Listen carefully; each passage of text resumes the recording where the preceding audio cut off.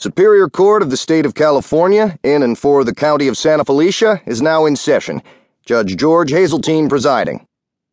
Hazeltine, a tall, spare man in his 60s, moved arthritically toward the bench, trailing his black robe and a strong smell of garlic. Each morning after breakfast, he chewed a clove of garlic, partly for health reasons, partly to help safeguard his privacy.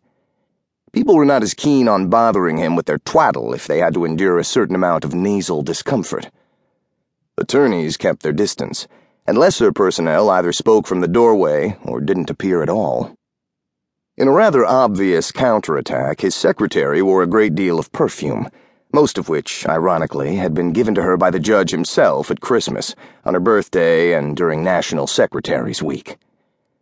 She kept little balls of cotton saturated with perfume tucked into pockets and bras and pinned to the undersides of collars and hems of skirts. Sometimes one of these cotton balls would fall out, and the judge would pick it up and smell it and think, "That's very nice. I have excellent taste in scent." The judge sat down, cleared his throat, and consulted the typewritten page on the lectern in front of him. "Let the record show that the defendant is present, along with his counsel, Mr. Donnelly, and the counsel for the people is present, Mr. Owen, the district attorney. Let the record also show that the 12 members of the jury are present, as well as the 6 alternates. Bailiff, would you kindly pass out the jurors' badges?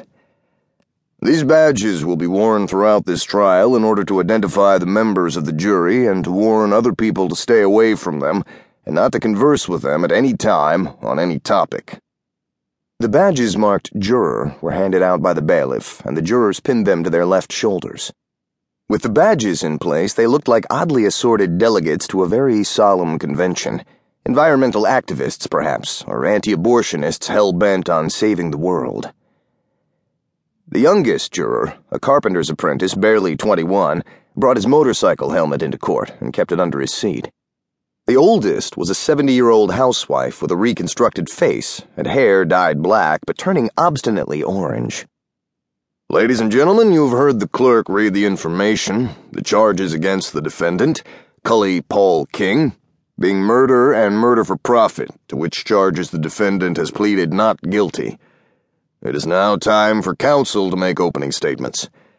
I must caution you that anything said in these opening statements is not to be regarded as evidence.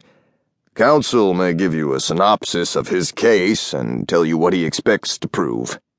Before reaching any conclusions, you must wait until he actually proves it." The judge paused. He disapproved of the business of opening statements and the mandatory speech he had to make preceding them. It amounted to telling the jurors they were about to hear a lot of bullshit which they were then obliged to ignore. If the jury was to disregard opening statements as evidence, why bother with them at all?